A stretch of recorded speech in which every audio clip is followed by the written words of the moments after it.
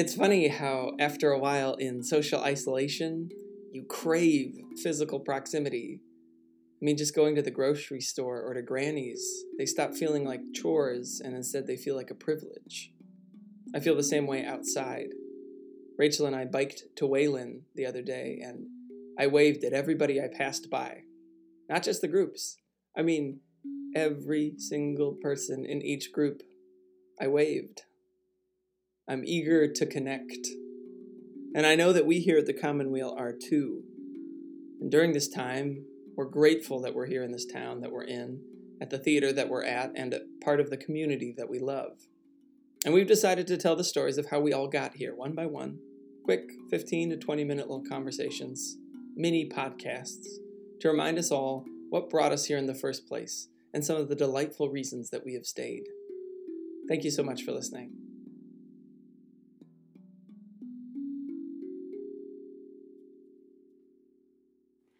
Hi, everyone, and welcome to the Commonweal Theater Podcast. My name is Josiah Laubenstein, and we're doing our little series, Conversations in Isolation. And joining me today is Kayla Nelson. Kayla, Hi. How you doing?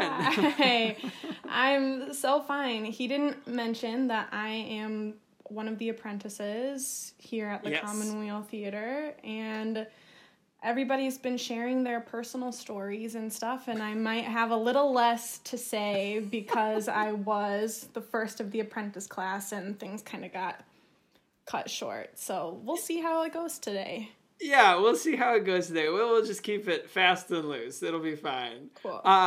Kayla, so you're not actually at the artist residence right now. Where are you? Wow, that was great. I am in Chatfield, Minnesota. I'm currently staying with my parents and enjoying isolated life here in Chatfield, Minnesota. Yeah. Good. You get to spend a lot of time with your cats, right? Yes, I have one cat, but, and yeah, I'm glad to be here with my, parents and stuff. And it's a good thing that I'm only half an hour away from Lanesboro if needed or anything. Yeah, you're still close by and you still get to check in on all the staff meetings and stuff like that. So, yeah. While it feels like we're not completely all the way apart. No. Yeah, so yours is fun. Yours is a fun podcast to do because a lot of the other people have been here for years, and so we're getting a more fresh take from you. So how did you first hear about the Commonweal? Like, paint us a picture of what life was like for Kayla before the Commonweal, and then like how you heard about us. Okay, so I am from Chatfield, like I said, so that's about a half an hour away from Lanesboro. And long story short, my parents both worked for the Department of Natural Resources here in Minnesota and lived in Lanesboro for a couple years before I was born.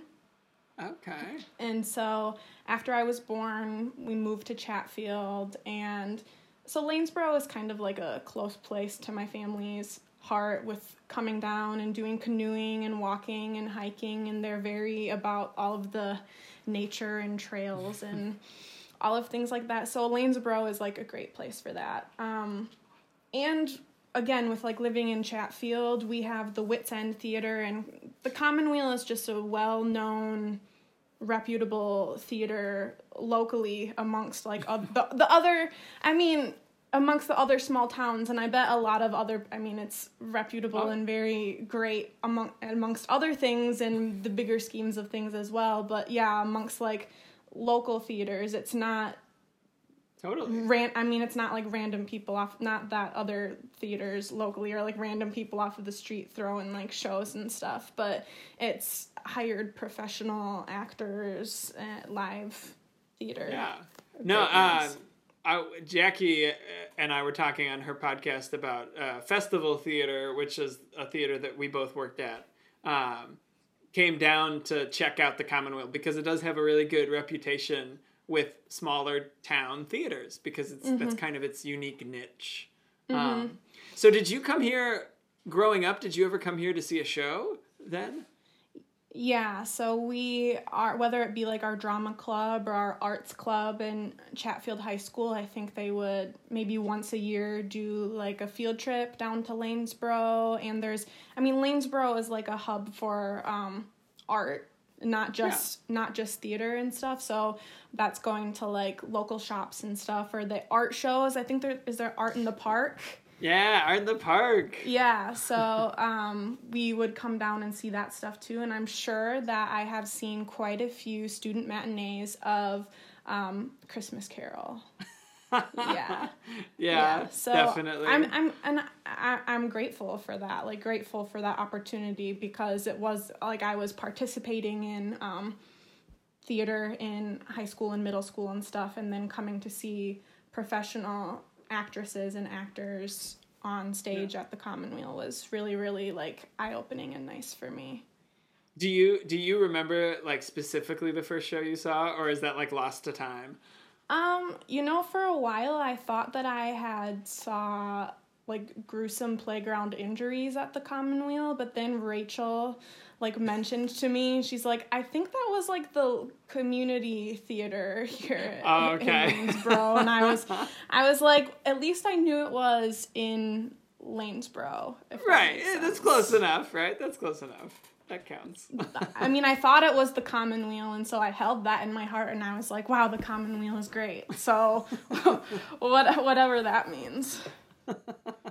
So when did you talk me through the transition from coming to see shows here to being like, no, I kind of want to I think I want to work there. Like how did that kind of come about? So I graduated from Winona State University in 2017 with a Bachelor's of Fine Arts in theater and a minor in communications, and I think that was something that was always in the back of my mind I knew that the apprenticeship program was open and available at the Commonweal. I was kind of like done with learning though for like a little bit, and I was totally like, understandable. I need to like go to work. So I went and found some like odd end jobs, worked at the Mayo Civic Theater in Rochester as a drama teacher for a summer camp. Oh, cool. Worked at the Minnesota Children's Museum of Rochester, and then worked at a craft store. And I had been planning for a while that I wanted to teach English abroad.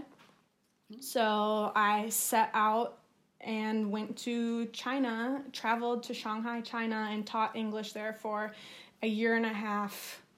Oh, wow. Then came back to America, and my mom was like, hey, let's go see a show at the Commonweal, and like you can talk to somebody about possibly like volunteering and stuff. And Adrian and I just kind of like formed a connection after going to see On the Verge, and we just started talking. Nice. Yeah, your parents were like, China was a little far away. Let's find you a job in Lanesboro. Half an hour away. So you came and saw On the Verge? That was the show that you and your mom came and saw? Yeah. I'd also seen other, I would think like 2 years before we had seen Steel Magnolias. Okay, yeah. Yep, and so that kind of also like left an impression, and it's just always like a nice place to. What happened when we saw On the Verge? My mom she's retired, but she ran into like an old boss of hers that she used to work with, like while we were at the show, and it just brings people together, like a community, like people when you're going to the Commonweal to like go see a show. Yeah, all those kind of connections that get made. Yeah. That's cool. So you found out you were coming here. You came here. You started work on I Ought to Be in Pictures. Mm-hmm. How's that been? I mean, it's sort of on the shelf for a little bit, but like, how's the beginning of that process been? I feel kind of like melancholic that it got cut short because like we had this thing where like our warm-ups before rehearsals was to have kind of like a dance party to the like music of the time of like the 70s, and It was really chill in like environment, very like open to asking questions and learning. And I mean, I graduated in 2017, and it's been a while since I've like been on the stage, but it was a really welcoming environment and rehearsal process. And it really sucks that things started to end up like getting cut short, and then eventually leading to, hey, we need to like put this on hold. We're thankful. Yeah, they were. I mean, I'm Adrian and everybody, and I'm so thankful for everybody's like hard work, and even to do the page to stage to like get to know some of the patrons and stuff and letting people in. It really felt like the start and beginning of something, and then we kind of had to say sorry, but pause things for a are little crazy bit right now. Yeah. Were the 70s dance parties, was that kind of your music, or was it more of an education? I like Fleetwood Mac and Stevie Nicks, and I mean, that was obviously the time of my parents, so some of the stuff that they were super into got like brought up and stuff too, so that was nice. But obviously, it was like an educational purpose and trying to get us into the time and the presence, and why is my character feeling this way, and all of that. All the good stuff. Mm-hmm. See, I feel like you kind of have a unique perspective, because most people came from somewhere else, and the somewhere else that you came from was pretty close. Mm-hmm. So, like, how is it different, growing up around here and then kind of working around here? Like, what's that experience kind of been like? It still feels like tight-knit and like Minnesota nice, you can like walk down the sidewalk and like do, you see people do that little wave, or like when you're driving your car and you do the one finger wave on the steering wheel to say hey. So all of that type of stuff I'm used to, and I'm used to, like living in China, and you walk down the street being like Minnesota nice, you want to like smile at like everybody, but that's a very like foreign, weird concept for people to like make eye contact and smile at each other in China. So I feel comfortable being back home, where I can walk down the sidewalks and the streets and smile and get some like recognition and feedback back. Yeah. Now in Shanghai, I mean, that's a pretty big place. You were in it was like a huge city. Do you know like how many people? I mean, no, I don't remember the population, but to like give you perspective, it's like everything, there's so many people that there's like everything is right next to each other. There's not like residential areas and stuff for like where people live. Like it's like business and home is like all compiled on top of each other. Like I could walk 2 minutes to a Starbucks, a McDonald's, a KFC, a shopping mall, a Dairy Queen, like whatever I wanted to go to, I could walk to it. Right. It was all right there, which is kind of similar to Lanesboro, but very different. Similar, but you don't have like apartment complex on top of apartment complex. Like they got to use the airspace because there's so many people who are living there. Yeah. That's crazy. It was great. Did you have any culture shock, or like when you got home were you like, man, I got to eat this thing, or like I can't wait to like go driving again, or I had been back home once. So I was there for like a year and a half, and I traveled after like 1 year, like I traveled back home to America, and then like I guess I didn't necessarily miss driving. I liked the subway, I liked walking, I liked riding bike. I prefer riding bike in Shanghai than I do in Minnesota in America for some reason. Maybe, I don't know. I grew up on like a gravel road, and so like around me, it's like gravel road, and I'd rather just like not slip and fall while riding my bike. Not maybe the most conducive for bike riding on No. a gravel road. Wait, what was the question? I forgot what the question was. No, I was just asking if you either like going over there, if there's things that you missed about here, or if now coming back, there's things that you missed about there. I don't know. It's just a unique experience. I mean, there was always access to, like, foods and stuff that I missed, whether it be, like, Italian food or, like, Mexican food, and they had Western restaurants and stuff like that. Now that I'm, like, back in America, it's like Chinese food is Americanized. Of course, yeah. So the type of Chinese food that I miss, it's kind of hard to, like, come by in restaurants. Or street food is, like, super, super popular, and, like, street breakfast is super popular in China. So I could, like, wake up in the morning and walk to, like, a little place who's, like, got, like, a huge hot, like, heating stove out and, like, putting their flour mixture and batter, like, on this pan and making, like, these breakfasts and stuff, and, like, I can't get that here. And that's pretty cool. That makes me, like, a little bit sad. I've been being in this quarantine, like, I've been at home and searching recipes and showing my dad, like, we need to make this Chinese fish soup. I made fried chicken for the first time by myself. Hey, congratulations. That's really good. It was so good. Honey butter fried chicken. I followed a recipe online. Super good. But yeah, I've been searching recipes of things, and I'm like, oh, that was easy, and that's easy enough. I guess I could make that, but I can't drive to an Asian market to, like, buy those things right now. Right. So much of it is the ingredient, the ingredients that you get. Would you say the honey butter battered chicken was your best, or do you have another one that you've been making? No, I mean, it was the first time that I made fried chicken, so it was the best time that I've made fried chicken. Well, I just mean your best dish of quarantine, or have you made a better dish? Of quarantine. I'm trying to think if I mean, my parents have been buying, like, frozen bags of soup from Quick Trip, and I'll, like, put those. What did I make yesterday, though? I made, like, a cream, garlic, onion, like, pasta mix yesterday, and it was pretty good. But making cream sauces is always really hard. Once you, like, put the milk or cream in, or with flour, it starts to turn into, like, it's not so creamy anymore. Like, yeah, or it lumps up. Yeah, it lumps up and becomes, like, chunky, and I'm like, what is this? Am I doing this properly? I am not a chef. But the fried chicken, I think, was the best thing that I've made this quarantine.